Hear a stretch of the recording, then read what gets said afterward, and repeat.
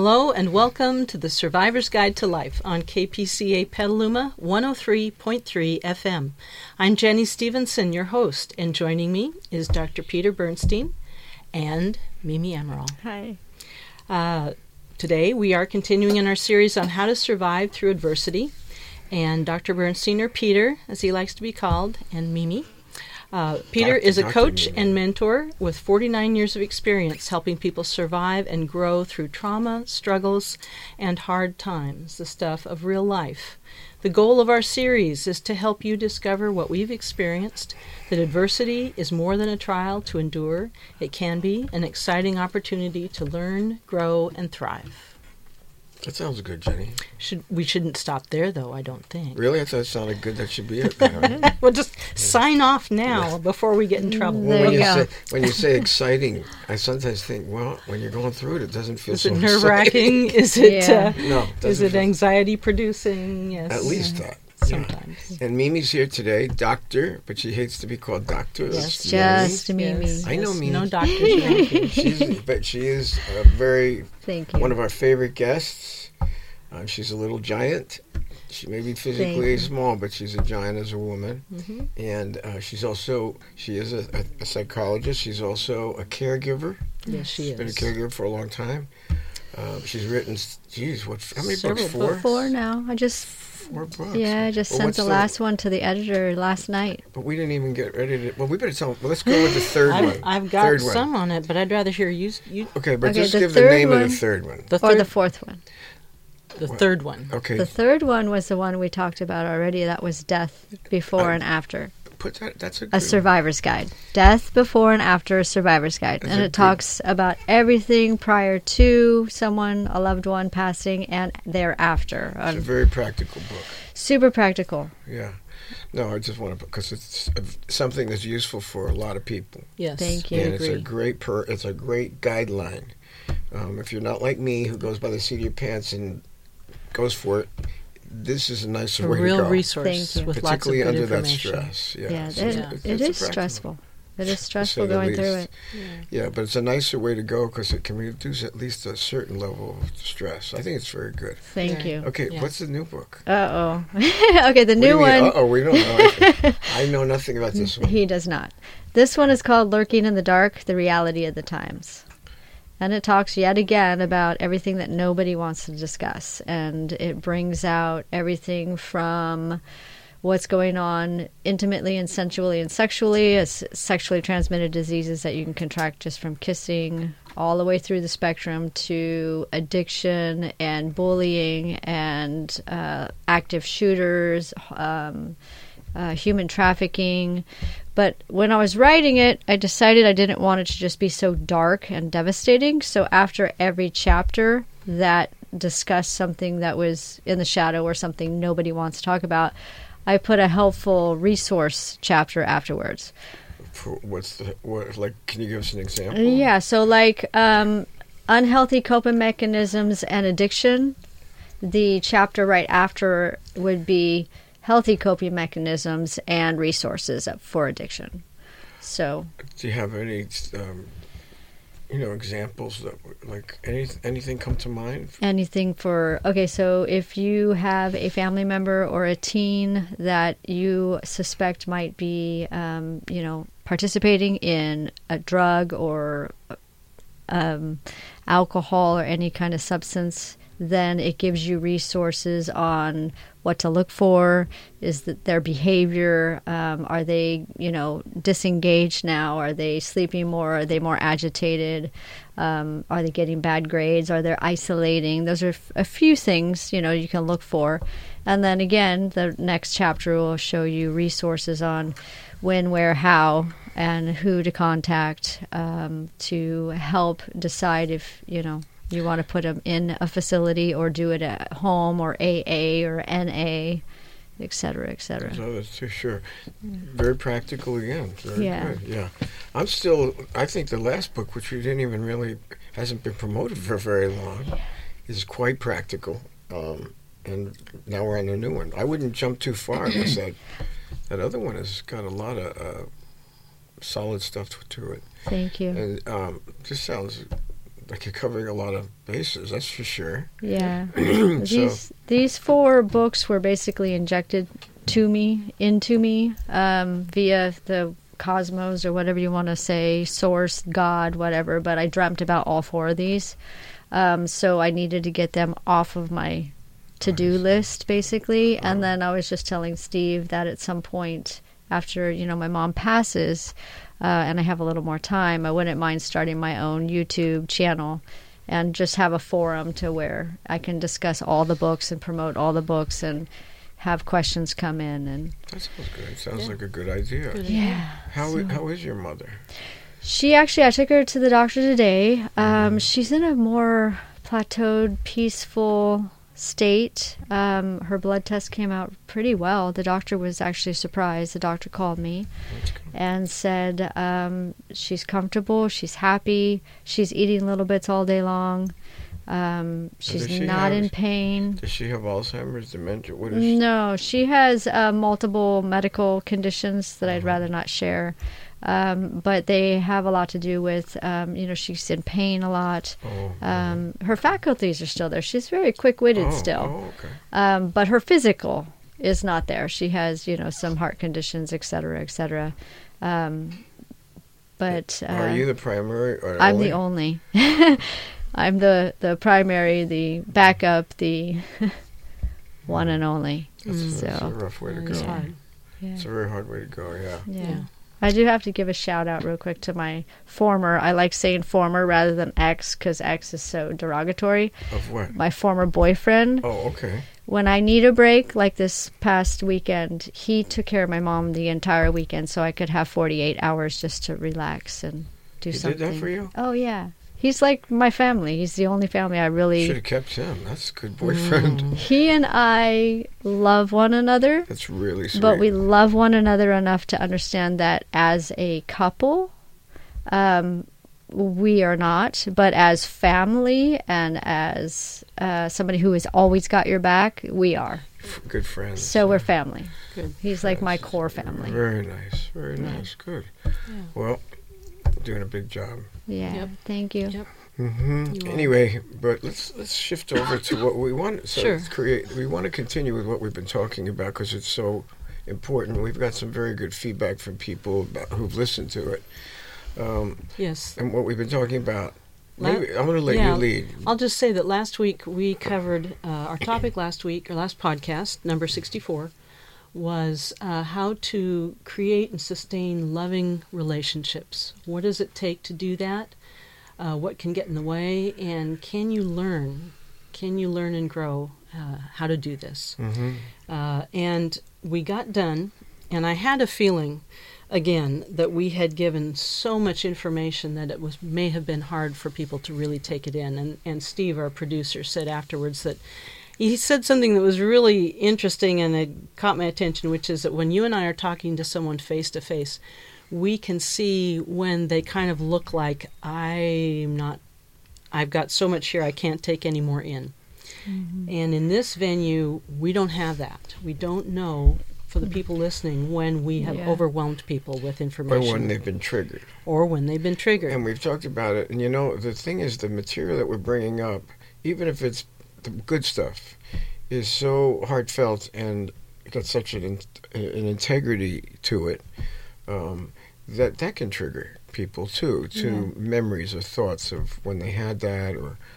So I agree with that. And you're right. One of the elements that's missing here is, you're right about it. When we talk to people about these subjects, and we're face to face, we can pick up the sensitivities. We can see if something is, whether it's making sense, whether we're getting through, or overwhelming them. And I think you're about to say, I'll just say that is one of the things we would really love to hear as feedback. If what we're doing is just like hitting too much too quickly, if there are things that are too penetrating or too confusing, we would love your feedback. And just to let you know, earlier than at the end, you can reach us. You can reach me at Jenny@BernsteinInstitute.com, or the Institute phone number is 707-781-3335. Or if you go to any of our social media sites, Facebook, Instagram, our website for the Survivor's Guide to Life.com, there are comment abilities, messages. Any way you can get through to us with a question, you will have our attention. And we've been getting some very good feedback, very touching. And I think it's not just from the Survivor's Guide to Life. We're seeing the comments come through on Instagram, from our Instagram, short little hits. We're seeing it from, we see it on Facebook. We see it, not just Instagram. What was the other one that we've been doing?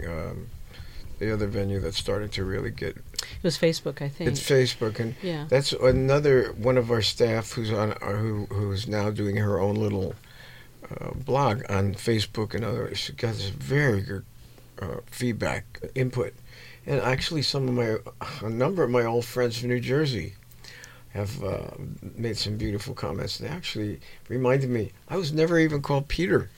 I was always Pete. You were Pete. They still remember. They talk about Pete. And I'm thinking I went from Pete to Peter to Doctor. Now I'm back to Peter. Now we have people who just call you Bernstein.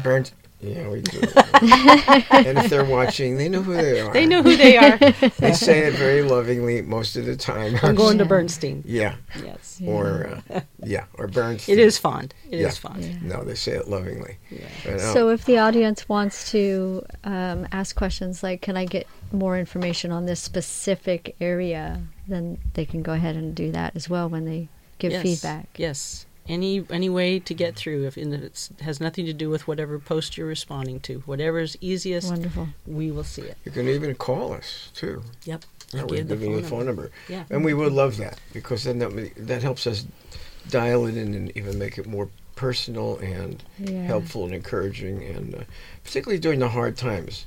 I think we've been talking about the effects of trauma, and we've been talking about first responders quite a bit. And you know what? I'm just going to say, because Steve flashed his sign. That's our producer. We listen to him. And we thank you for him. But before, I can hear you're moving into something. How about if we take our break now then come back? Go ahead. All right. You've been listening to the Survivor's Guide to Life on KPCA Petaluma 103.3 FM. We'll be back after a short break.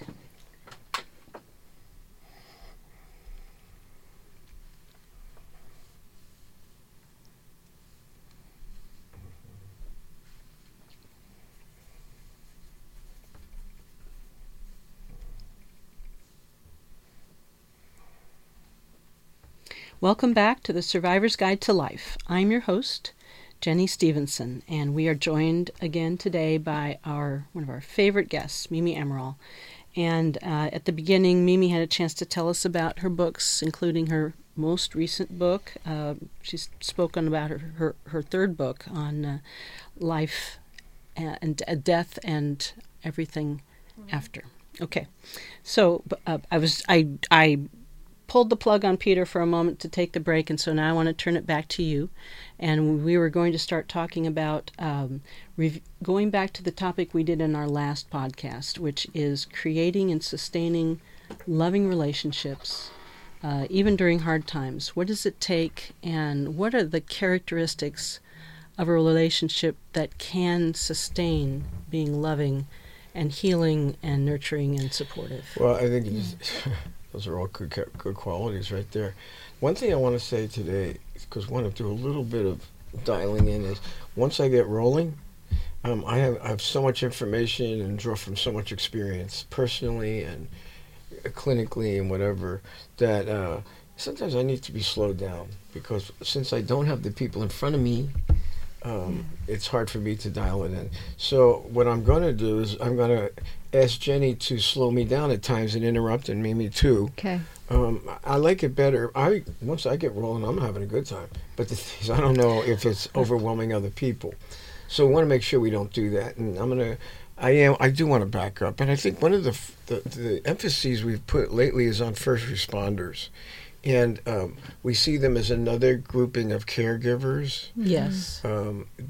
And we spoke about the first responders because on the surface, they're more what I call diamonds in the rough. They're actually, and I want to say this, they are my favorite people personally to consult with and to work with. they do some incredible things. They're very highly trained, and they follow a calling of their heart. But they're on the exteriors, they look pretty tough. You call them diamonds in the rough. Diamonds in the rough, and that's the truth is that's what I am too. So, but inside, their heart is the same as all these caregivers, the home caregivers, those dealing with death and dying, doctors, nurses, counselors. There's a heart. There's an empathic heart. We're more open. We're more sensitive. More caring. We have a tendency, because of that, to take on more of the energy of these very difficult situations. First responders face the most difficult. They are the ones that go first in trauma. They're the ones called before anybody to rush out. And we've had personal experience with them at our institute and personally and otherwise. They're incredible people with great hearts and a lot of capability. I love them, most of them that I know. A great capacity, too, because the things that they see that we do not see and that they hold space for. They what? Great capacity of what they hold space for. What's hold space mean? Means like what they see and how they integrate that into their psyche. Or don't. That's what we've been, that's exactly right. Yeah. And they absorb a lot. So much. Okay. And one of the things we found with first responders, as we found working with the Navy SEALs and Marines, is, and the Navy SEALs also, not everybody, but the ones we know, were very empathic type of people. And yet they're probably, like, on the hierarchy of warriors, they are the top of the line. Yeah. And yet the ones we know are very caring people. But the one thing they have, that I have too, and I've worked on for many years, is a desire to cover up our vulnerabilities and to mask them. And we have armoring, as Wilhelm Reich used to talk about to cover up our vulnerabilities, because inside there's a part of us that believes it's a weakness, and we learned we couldn't be vulnerable. And when you're in the midst of battle and you're in the midst of dealing with horrible trauma and people's incredible needs, well, you really can't be wide open and vulnerable. You got to be working hard and dealing with what's in front of you. So we call it pushing the pause up, not the pause button, the off button. You got some work to do. That doesn't mean, though, that we're not absorbing the energy of these very difficult situations. Yeah. We all do, and particularly empathic folks do. Well, here's the problem. If you have the first responder type of armoring, or people like myself, or the SEALs or Marines or whatever, guess what? We cover it up, even to ourselves many times. And we don't really want to pay attention to the impact of this accumulation of this energy that we're putting out. Because it feels like it's going to be dangerous for us to go there. It could be. Now, that's the part we talked about, is that our nervous systems are geared intuitively for fight, flight, or freeze. In other words, that's that stress response we talk about, that our nervous systems give us readings when it's not a disturbed nervous system. When you better not be vulnerable and open. They're reading the situation. It's dangerous, yada, yada. So it goes on guard. It goes on ready to fight or flee, because they sense danger of some sort, imminent danger. Right. And that can be appropriate. But the part of a normal nervous system is when the danger's over, the trauma's over, the threat's over, the nervous system will let go of the energy that's accumulated during that time and go back to what they call normal self-regulation. That's in the ideal case. That's what we call normal self-regulation. Right. And that's the way we should be designed, and many of us are. We're designed that way, but when there's been trauma, when there has been disturbances in our development, when there's been a certain kind of pain we've never gotten rid of, our nervous system stays locked right in that place. Yep, it's right down to a cellular level. Yeah, conditioned that way. That's right. So one of the things that happens is our armoring, our self-protection, stays intact even when you don't need it. It's not responsive to what's going on around us anymore. It's responsive to what's going on inside of us, whether we're conscious of it or not. Well, here's the problem. When you're a first responder, when you're a caregiver, and you don't deal with that. It has a cumulative effect. That energy is building on top of itself, and we're not designed to really hold it. It's not a good idea. In fact, it's a really bad idea that leads to some really serious repercussions eventually. But when you're a first responder, or when you're a Peter Bernstein or a Navy SEAL or a Marine or whatever, we don't want to be vulnerable. We see that part of us that's a weakness, and it's dangerous. So what happens is we don't know how to read anymore. We don't know how to read our own bodies. We don't even know how to cry anymore. We don't know how to let down and unwind. We've seen plenty of first responders, plenty of the combatant type folks do a lot of drugs and alcohol, ruin their families, cause a lot of adversarial relationships, or disconnect completely. Yes. And we talked about how the divorce rate for first responders is 80%. And then this is what's happening here is someone who is this defended against their own stored negative emotional energy.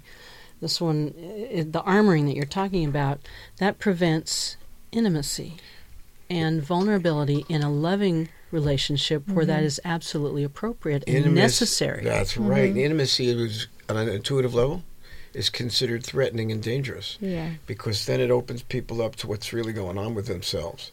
A lot of times we've heard them go, well, we don't want to say anything because we don't want to put that on our family and our loved ones. I don't want to burden my family How with many that. times have we found out that wasn't what it was? They didn't want to feel what they were carrying inside themselves, and this was a way of just cutting the whole thing off. Yeah. In the meantime, their partners become nothing more than caregivers, and the intimacy is really compromised, if not cut off completely. We've seen that with post-traumatic stress injuries. That's what we call it, not disorder. Yeah. And we've seen the price that families pay and loved ones. We've seen health issues that accumulate that get very deadly. Yeah. We've seen the lifespans of the folks, first responders, 15 years less than the norm. Cancer rates are sky high. Much higher. And yes. so is suicide. And we've talked in past podcasts, too, about the statistics for caregivers. How many caregivers pass away before the person they're caring for? 63%. Or who get ill. Can you say that again? How many? 63%. 63% of older caregivers of loved ones die before their loved one. Yes. And just to add, they don't these have are to be that old. We've heard a number of them lately in their 50s that have died. In their 50s. And in another scale, too, can say that any kind of stress can affect relationships when someone is overwhelmed with financial concerns, with job issues, with children parenting issues, can all add to this kind of stress that builds up walls in a relationship. That's right. Yes. Yeah, the thing about these walls is there's a lot that goes on there, because something else does happen when they're, that stuff, we're not conscious of how much we're holding in all the time anymore. No, we learn to disconnect and dissociate from it. Compartmentalize. Compartmentalize, Yeah. That's right. And one of the things that we've seen that does happen, though, is what we call triggerings. And when you're a caregiver or first responder, the chances of being triggered are very high for a number of reasons. One of them, of course, is when you're in the midst of these overpowering traumatic situations like Mimi alluded to before. Some of us and some first, they see things and go through things that the normal folks in life will never see. No. Yes. They do it regularly. It's part of their calling. Caregivers are on the side of dying people, terribly sick people, leading up to the end, taking care of them. How many people, that's not the norm. In fact, in our society, it's unfortunate. We don't even let people know about it until it's on top of them. We don't like to deal with death, dying, and disability. No. None of that. There's other cultures that do a way better job than we do about that I agree with that one. Yeah. Okay. Completely. But what we have seen with these folks is, number one, we're talking about the effect that it has on them, and it breaks us down. We're thrown back on ourselves because we can't control all these incredible situations, the energy, the intensity, the traumatic effect that it has on us. We don't have control after a while. Our intentions are good. We want to do things to whatever we can to make it easier and better for these folks, to rescue and to help them. We see so much. Here's the problem. We can't always control it. In fact, more and more, the more we do this, the more you're involved, the less we're able to really, the more we come to grips with, we can't make everything happen for the better. No. Yeah. Okay, that throws us back on ourselves. And it kind of, it strips us down to who we really are. Yeah. And if we've got a lot of buried energy and information from old traumas that we've not dealt with, that was accumulated, the chances of that coming up and being triggered are much greater.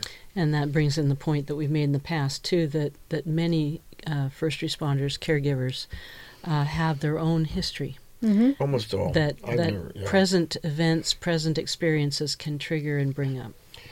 Almost Correct. all. I haven't Yeah. seen anybody who does this kind of work.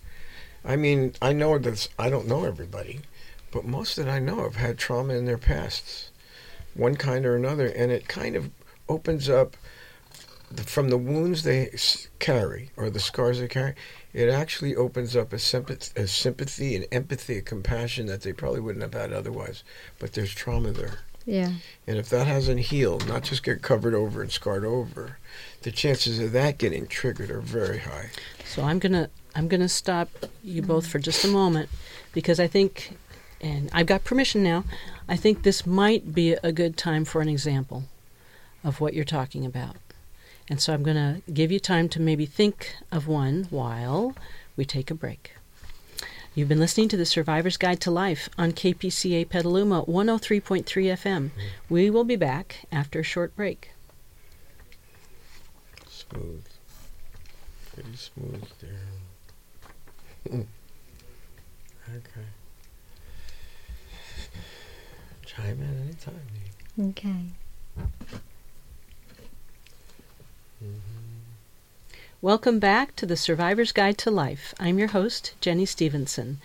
We're here today with both Peter and Mimi, and in our last segment, overall, we're talking about how to create and sustain loving relationships. And in our last segment, we kind of focused in again on where we've kind of started lately, which is with first responders and caregivers, and the intense, stressful experiences that they have, how it can contribute to their building up of energy, negative energy that they then feel they must kind of hold in, build up walls and armor so that they don't lose control of it. They won't feel like they're weak or flawed or incapable of doing their job. Or sick. They don't get sick. The other thing is that those walls then interfere with their loving relationships and vulnerability and intimacy. Just before our break, we were talking about how a stressful, traumatic experience in the present can do what we call triggering, which is to stimulate something that has happened in the past for someone, that there's some kind of similarity, some kind of connection between what's happening right now in front of them, to them, and something that happened to them in the past that is maybe not quite resolved. And I wanted to kind of mention past as in possibly not just past as an adult, but childhood wounds. That's it is right. my personal belief that nobody escapes childhood without some wounding. Whether it's traumatic wounding or if it's just, a subtle wounding that they weren't, witnessed or held, but that can also trigger as we get older, and we can take those wounds into our future relationships as an adult. Okay. That's okay. That opens up a subject about.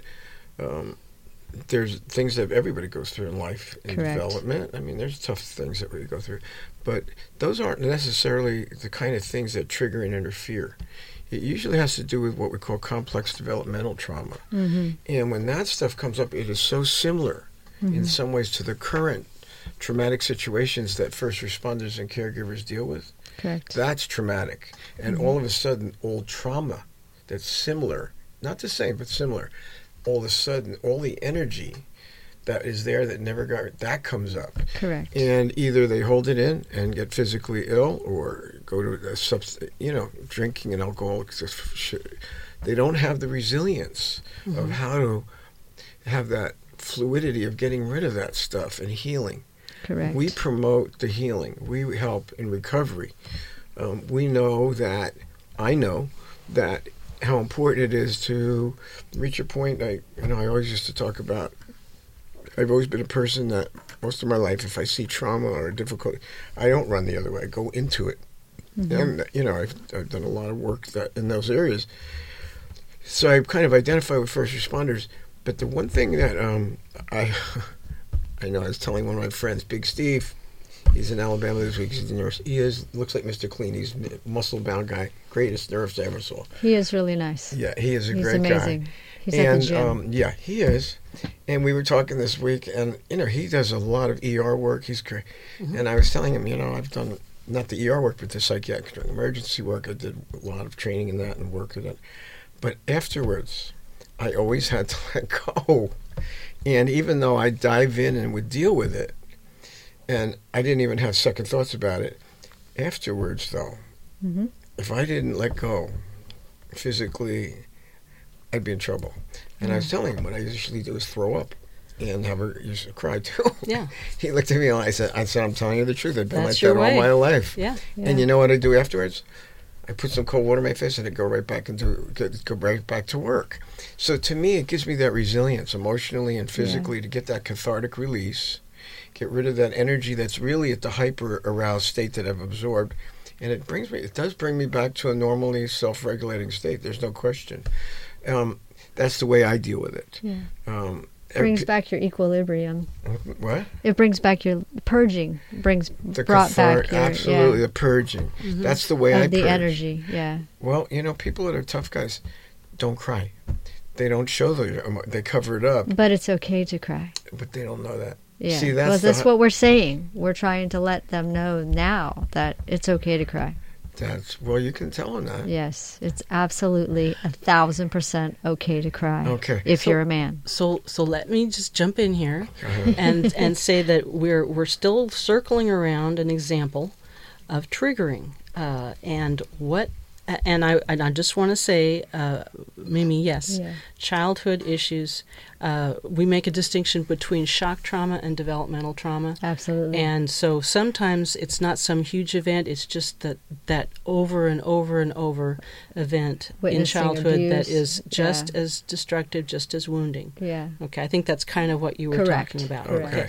But now I would like to get to something kind of a concrete image for the people listening of triggering. Something's happening now, and all of a sudden it's not just that, it's something that was way back there too. The reactions come up. Yes. Yeah. You're right. And they don't fit the present. They don't fit. That's the problem. And yet it can feel like it's happening now. That's what it usually does feel like. It's what happened then is happening now, and the old reactions that might have fit before in the past don't fit now, and that's what comes up. And then all of a sudden, you have a team member that becomes a liability, and they're not. You can't count on them. Their reactions all of a sudden are so far out of kilter with the rest of the team. We've seen that. I've seen that with first responders that are concerned, particularly supervisor friends of mine. That if people are really let down and they're vulnerable, when I really need them, they're going to fall apart. Yeah. That usually isn't the truth. What really happens is if the people don't deal with this on a personal basis, they don't get that purging or whatever it is. They don't have to throw up like I do. But anyway, they don't know how to get rid of it. Those are the folks that become a liability because all of a sudden their old reactions may be very inappropriate. There's a very good new series on TV.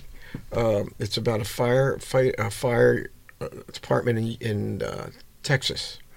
And Rob Lowe is this is a Rob Lowe and Liv Tyler. Yes. Yes. And and he was called in after the entire fire department was blown up in a chemical fire, and there was one or two survivors, and one of the fellas is a real redneck type of Texan, but a really good firefighter, came out alive. I think he was the only one, and he was a great firefighter. Beautiful wife. She's one of the what do they call them? The people that are the they dispatcher. take the call, dispatcher.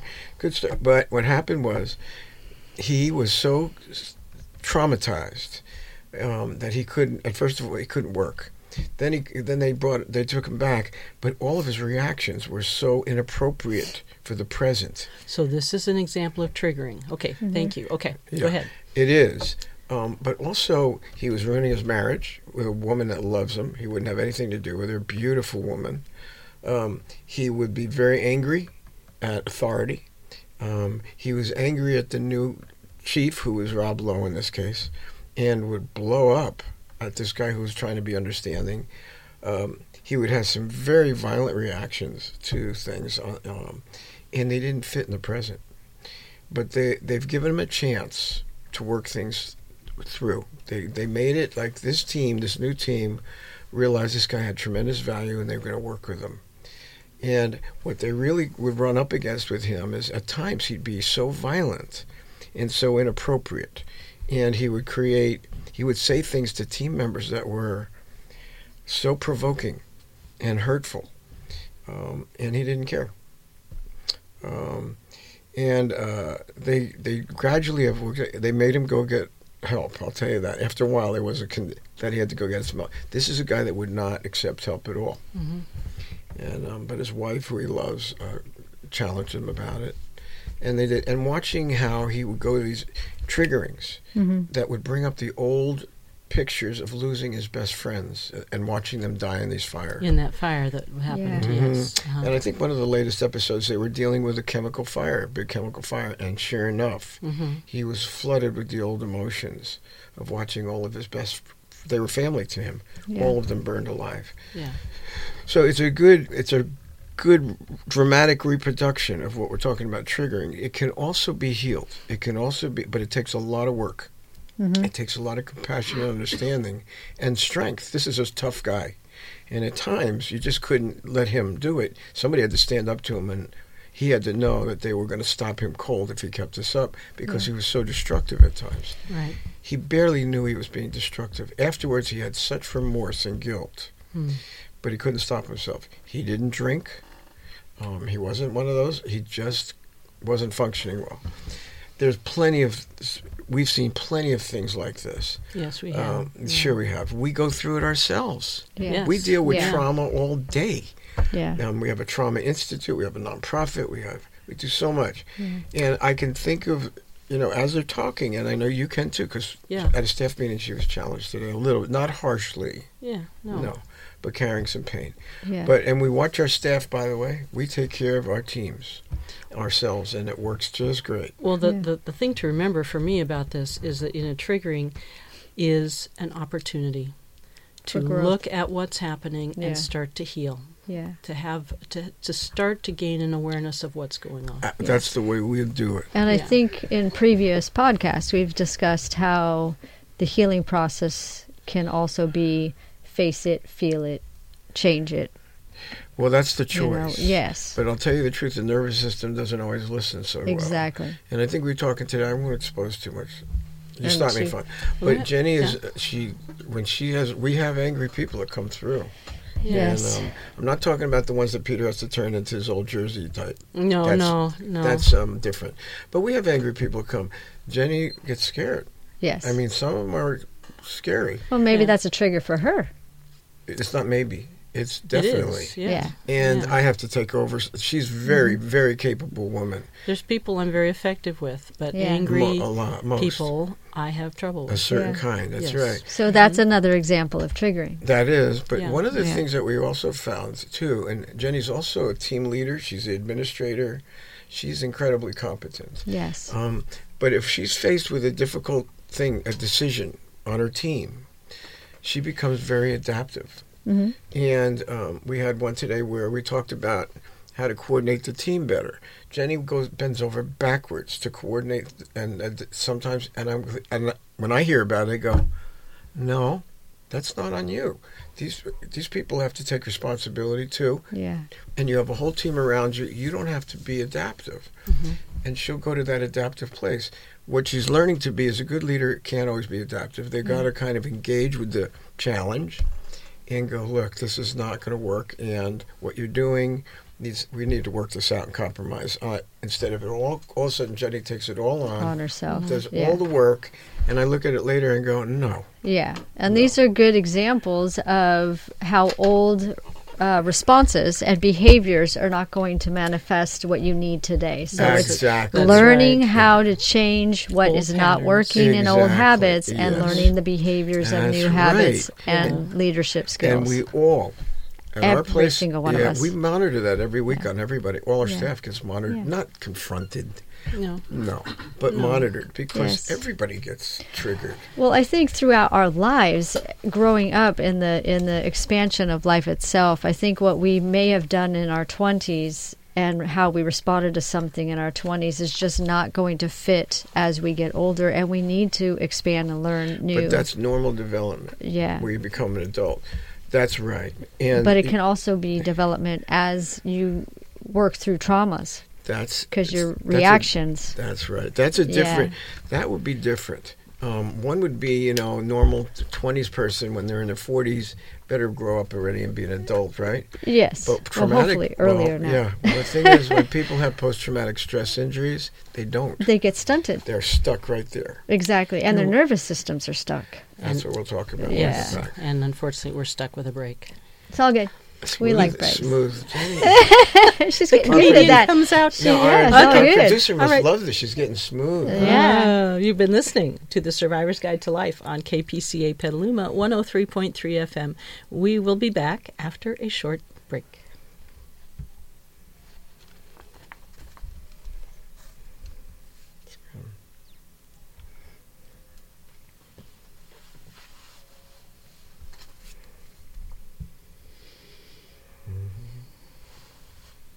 Welcome back to The Survivor's Guide to Life. I'm your host, Jenny Stevenson. I'm here with Peter Bernstein and Mimi Amaral. And we are talking about, we're really kind of deep diving into triggering in our last segment today, although we are overall talking about what gets in the way of having close, loving relationships. And the residual leftover negative energy from trauma can certainly do that. And triggering in the face of some kind of very stressful, traumatic present brings up old feelings of stress and trauma that haven't been worked through. And that can also be damaging for relationships. We were talking about an example of the new show of the firefighters in Texas starring Rob Lowe, and one of the characters there who is going through PTS and how that interferes with his relationship. And at the very end, we were talking about how triggering can expose old patterns they can be ones that worked for us at some point in our life, or we thought they did, and they no longer serve us. And can we learn something? Can we become aware of these patterns that have been revealed by a triggering experience? And these patterns may be destructive to our relationships and to ourselves. Yes. What can we do? I think anybody can, but it's a lot of hard work, and it has to be, someone has to really want to change and work on it and face it and understand that. That's right. Yeah, they have to want to. But that's what a good relationship is about. It's not that people don't bring their own baggage from their past to a relationship. Everyone does. What a real loving relationship looks like is there is a caring selflessness. When you see you could be destructive, but the person that you are with matters so much to you, and you know that you could hurt them or damage them, that it throws you back in taking responsibility, not guilt and all of that. We've seen that go haywire, but where we've seen people go, you know what, I know that I've been destructive. I know that I could cause pain to this person that I care about, and that it's my responsibility to get the help or do whatever I have to do to make sure those patterns never come out, or when they do, that I do everything it takes to not put this on people, a person that I really care about and love. There's a selflessness to it. Yeah. There's a responsibility. We call it integrity. Yes. In character. That's part of loving. Yeah. We've also seen relationships where people claim, oh, I love you so much, and their patterns say, if that's love, don't bother. Yeah. And then we were discussing on break that basically there are humans who manipulate and use their partner's vulnerabilities after they have opened to get what they want in a relationship or keep the relationship toxic. And that's not okay either. Not at all. In fact, that's the opposite of a loving relationship. I've heard people say in the name of love, that they do this and then they apologize over and over and keep doing it over and over. And we always say, don't bother apologizing anymore because that's a manipulation. Absolutely. When are you going to stop? Yeah. Changed behavior is the only. Yes. And even if it's tough, I mean, most of the things that we deal with and the people we are and the very difficult, tough challenges. None of us are easy. No. But the people that I've had a loving relationship with my wife for 46 years. I don't have an easy past. My wife didn't. But our love has been, for the 46 years, very full and rich. And each of us took responsibility for never wanting to hurt the other person. Correct. And that's gone on to this day with my wife. And even though she's so sick and coming to the end, my desire to love her and to selflessly do whatever it takes to give her comfort and safety and protection. Yes. It just is, it's a continuation. In fact, it's far beyond anything I ever thought I was capable of. And there's a difference between safety and security. Safety, for me personally, is where you can be with another human being and you can be completely vulnerable and transparent in that relationship and know you're still safe, that they're not going to exploit you. Perfect word. Security, is the financial, the material, and that's totally different than safe. Feeling safe with another human being. You're right, and I'm much more down there, but it's both. But you're right. A lot of people would think of security only as material, and when you put that together with love, though, to me, and I'd be glad to share this, my wife is my number one priority, no matter what else I do in work and what else we do at our institute. My way of giving her security is to make sure that she's comforted, she's cared for by a team of 5 incredible angel caregivers. She doesn't have to worry at all. In the process she's moving toward in her life, she is taken care of and she is secure. But it's with deep love. And caring. It's a sacrificial kind of love. It's called agape love. To be honest with you, I didn't know I really ever had this capacity to this degree until I was challenged to have to do it, and it seems to come so naturally. But just because I want people to not feel overwhelmed or like I can never do that, you have worked your way here. You and Lynn both came to your relationship from other relationships that didn't go so well. Yeah, that's right. And you came, both of you, committed to this one is going to work. We are going to make this one work. Well, we would do whatever it took. Both of us carried a lot of heavy baggage, though. And both of us, as individuals, knew if we didn't do something about it, that we were going to damage this relationship too. The patterns were too ingrained. And so were the reactions. My reactions of violence is like really intense. And I knew this is a woman I never wanted to hurt. And our children, whenever they had stepchildren, we had a son that was I never wanted to hurt them. I knew myself, and I knew that I had to get help and never let that happen and make some big changes. She also had some incredibly destructive patterns from her past that were very traumatic. And she already had ruined a family. She knew it. And this was her chance to start over again.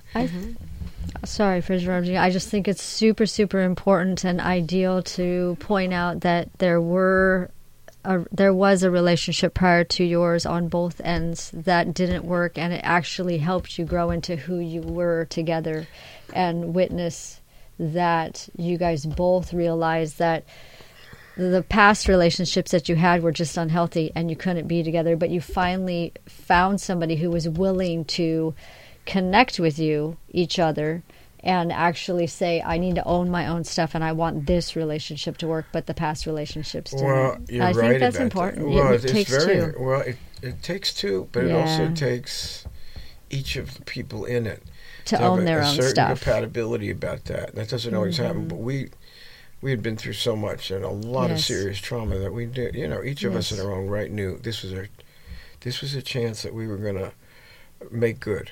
And she never quit trying and working at it, and nor did I, and still don't.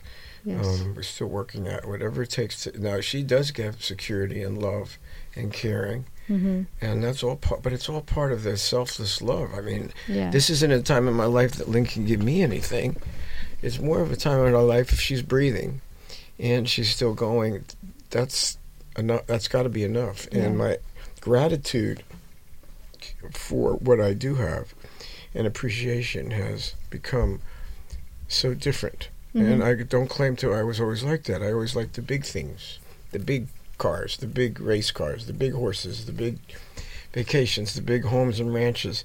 Today, it's nothing like that. It's more like, well, I still like nice cars, but it's more like if she can say a few words or she's breathing, and I can comfort her at night, but she's comfortable. That makes my day. Yes. And if I get up in the morning and she's relatively awake, that starts my day. And if I can read to her a little bit and pray with her a little bit and hold her hand a little bit, that's the beginning of a good day for me. She can't give me anything else. In fact, she can't help it. She's moving further and further away. But, we're talking about triggerings. And I've been a caregiver. I've been a psychologist and psychotherapist. Today, I'm not. Today, I see myself as a consultant and a mentor, a life coach, and a trainer. And I like that much better. But you know what? I've been helping people a long time. Yes. And one of the things that I see is this situation that I'm involved with, Lynn. I mean, my primary priority, no matter what else I do at work, no matter what else projects that we have plenty of them, she's number one. And I want to make sure that I can do anything I can to make her life better at this stage. I have been told by hospice, I've been told by other doctors, no one's ever seen the kind of teams we put together, the kind of care that they've never seen anybody do what we're doing. That includes all of us, including Jenny. She's the head of all the caregivers. But you know what? Part of me always feels like if there's just something else I could do. And you know what they always say? No one could do more than you're doing. You're doing more. You're doing so much. We've never seen anybody even do this much. Well, part of me is that's a leftover from my past. Yeah. That I never could do enough. Yeah. So that comes up, and it's not just in my head. It's viscerally at times. Yeah. It just breaks my heart that I can't figure out. So that's a trigger for you. That's a trigger. That's the trigger for you. Can I do enough? Am I doing enough? I'm not doing enough. Well, but you talked earlier about a nervous system. And what's behind really that is not just my unconscious mind working. There's something in me that is from my past that has to do with a completion that never got done, needs from my past that never got done. What was it a kid needing? Love, needing acknowledgement that I didn't get, needing love and kindness that I didn't get. So what's left is this unfinished part of me that wants that to finish, that wants to get to that place of peace, that wants to get to that place of normal self-regulation in that area. That's what's a driving force to a lot of my behaviors and thinking. Yeah. It in some ways it's not necessary because I do everything I can now. Yeah. But that drive is very strong. That's one of the things we see with people. Now that's not a destructive pattern other than I'm hard on myself. But we see plenty of people that get triggered and do these things, and you got to ask themselves, why do they keep causing negative reactions in relationships? Why do they keep reacting the way they do? What is it that they're what do they keep these patterns up for? It is a form of reenactment. In other words, that unfinished need that never got met when they were younger is unfinished in their nervous system, and that energy is still locked. Yeah. And our nervous systems intuitively, that's the drive to get completion. Yeah. And that's what makes people do things and act like ways that they shouldn't. Yeah. And we've seen them act very destructively in relationships. And until acknowledging it, really acknowledging it, and then recalibrating the nervous system and working through that, it's going to continue. It's a lot of work. And, it is. And it's worth it. To be aware of it is one part. Yeah. But if you don't get to the level of getting that energy discharged and then back to self-regulation, and working it. We've seen too many people who have the best intentions in the world. They're triggered, they go right back. Yeah. So we realize you got to deal with the body. You got to deal with that energy, and we always that's very important. That's more of that purging type of thing, but ours is more of a trauma recovery expertise. Yeah. And unfortunately, we are out of time. You're kidding. Wow. I know, it just flies by. Wow. Thank you guys so much for having me on again. You're I appreciate welcome. it. You're I really welcome. enjoy being with both of you. We're glad to have you. And Steve. Yes. Mimi, the name of your book number 3 again? Death Before and After. Yeah, that's good. The Survivor's Guide. Survivor's Guide, and it's just the logistics of before a loved one passes away, and then what you need to do afterwards. That was very Strongly good. recommend Very it. practical. Thank you so much. The Survivor's Guide to Life is made possible through a grant from Sonoma Coast Trauma Treatment, a 501c3 public charity that relies entirely on donations from people like you. If our podcast has benefited you or someone you care about, please consider donating to us, to them, at www.sctraumatreatment.org. We're also on social media. We are the survivorsguidetolife.com, Facebook, Instagram, website. We're all over the place. Yep. You YouTube. YouTube. Thank you, We're Steve. televised. These are all YouTube. televised. And again, we would love your feedback. Jenny at BernsteinInstitute.com or 707-781-3335 or any place you can find it. Put a comment through to us. You will have our attention. Thank you for joining us. Thank you again. Keep coming back. Yeah, I hope this has been helpful today. Yeah.